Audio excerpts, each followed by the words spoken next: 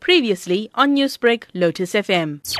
From a human rights perspective, I think the parlour owners or the operators have a right to go on legitimate strikes if they want to, provided that they are observing the letters of the law.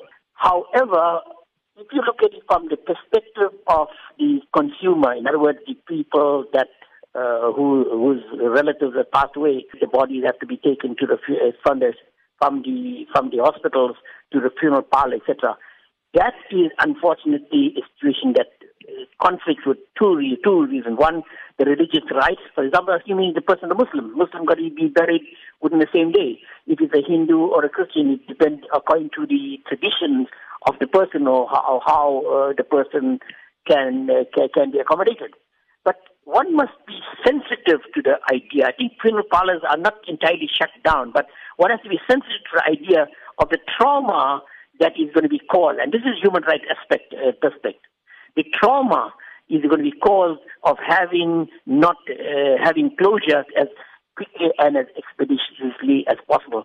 So with that in mind, I believe that the funeral parlors will have to be a bit more sensitive to the immediate needs of the particular parties. Although many organizations have bought into the idea that the idea of a strike, the reason behind a strike, is legitimate in order to force some sort of resolution to what is alleged to be a corrupt activity. You mentioned the Muslim faith and the tradition of burying on the same day. How will such action of funeral parlors not being in operation affect the traditional aspect of Muslim people burying within the same day? It might affect if you have a very fastidious Muslim organization that is going to follow the letter of the law. But remember this, that if the funeral parlor does not want to perform, then obviously there are other alternatives that are going to be available.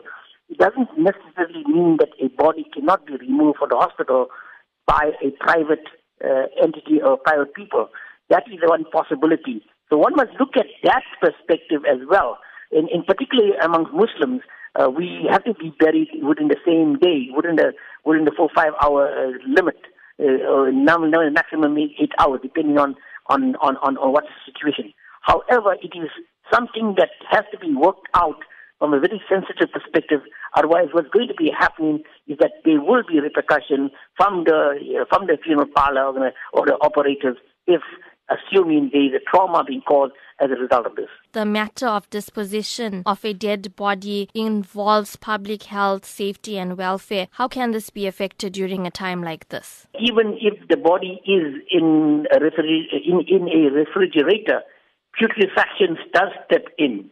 And yes, the longer the body is in the refrigerator, unbalmed and unwashed and unattended to, then it can result in a health issue outside the area, which then is why a criminal sanction is possible to be issued against not the hospital, but against the funeral parlor who are supposed to be doing the job. It's a statutory job, by the way, not a private job. It's a statutory job, and therefore their strike can possibly be held to be criminally negligent.